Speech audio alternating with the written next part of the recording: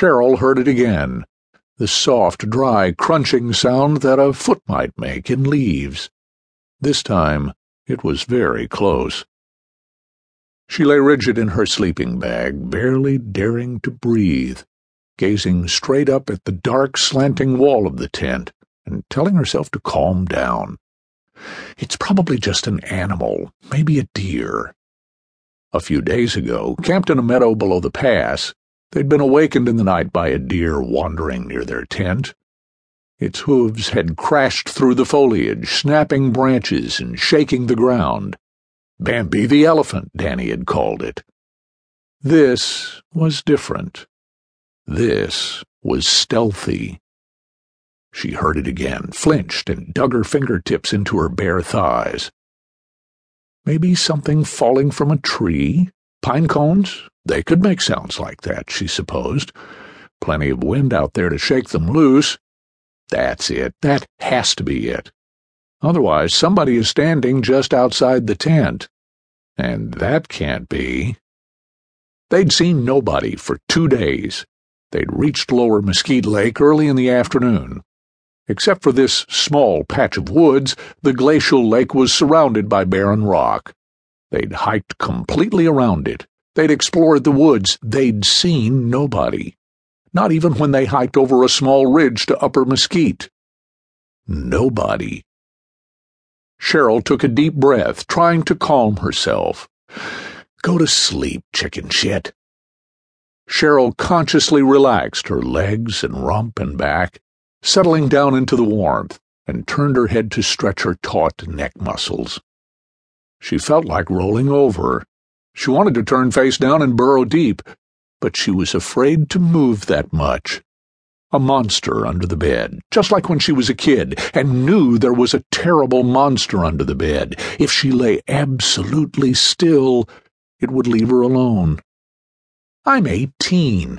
I'm too old for this. Slowly, she started to turn over.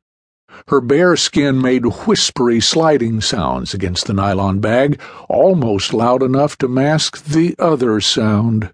She went stiff. She was on her side, facing Danny. The other sound came from behind her. A quiet, hissing sigh, a sound such as fingernails might make scraping along the tent's wall. She flung herself against Danny, shook him by the shoulders. Moaning, he raised his head. Huh? What? Somebody's outside, she gasped. He pushed himself up on his elbows. Huh? Outside. I heard him. Who? Shh. Neither of them moved. I don't hear anything, he said in a groggy voice. I did. God, he's right outside the tent. He scratched on it. Probably just a branch. Danny? Okay, I'll go out and have a look. I'll go with you. No point in both of us freezing our asses. I'll go. He rose to his hands and knees, still in the double sleeping bag, letting in the cold night air, as he searched through the clothes and gear at the head of the tent. He pulled his flashlight out of his boot. Just be a minute, he said. Cheryl scooted away.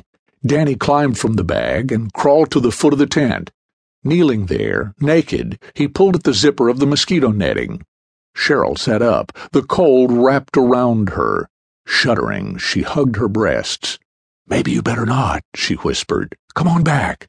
Nah, it's all right. Please? I gotta take a leak anyway, he said, and started to crawl through the flaps. He was halfway out when he stopped. He uttered a low groan. One of his feet reached backward.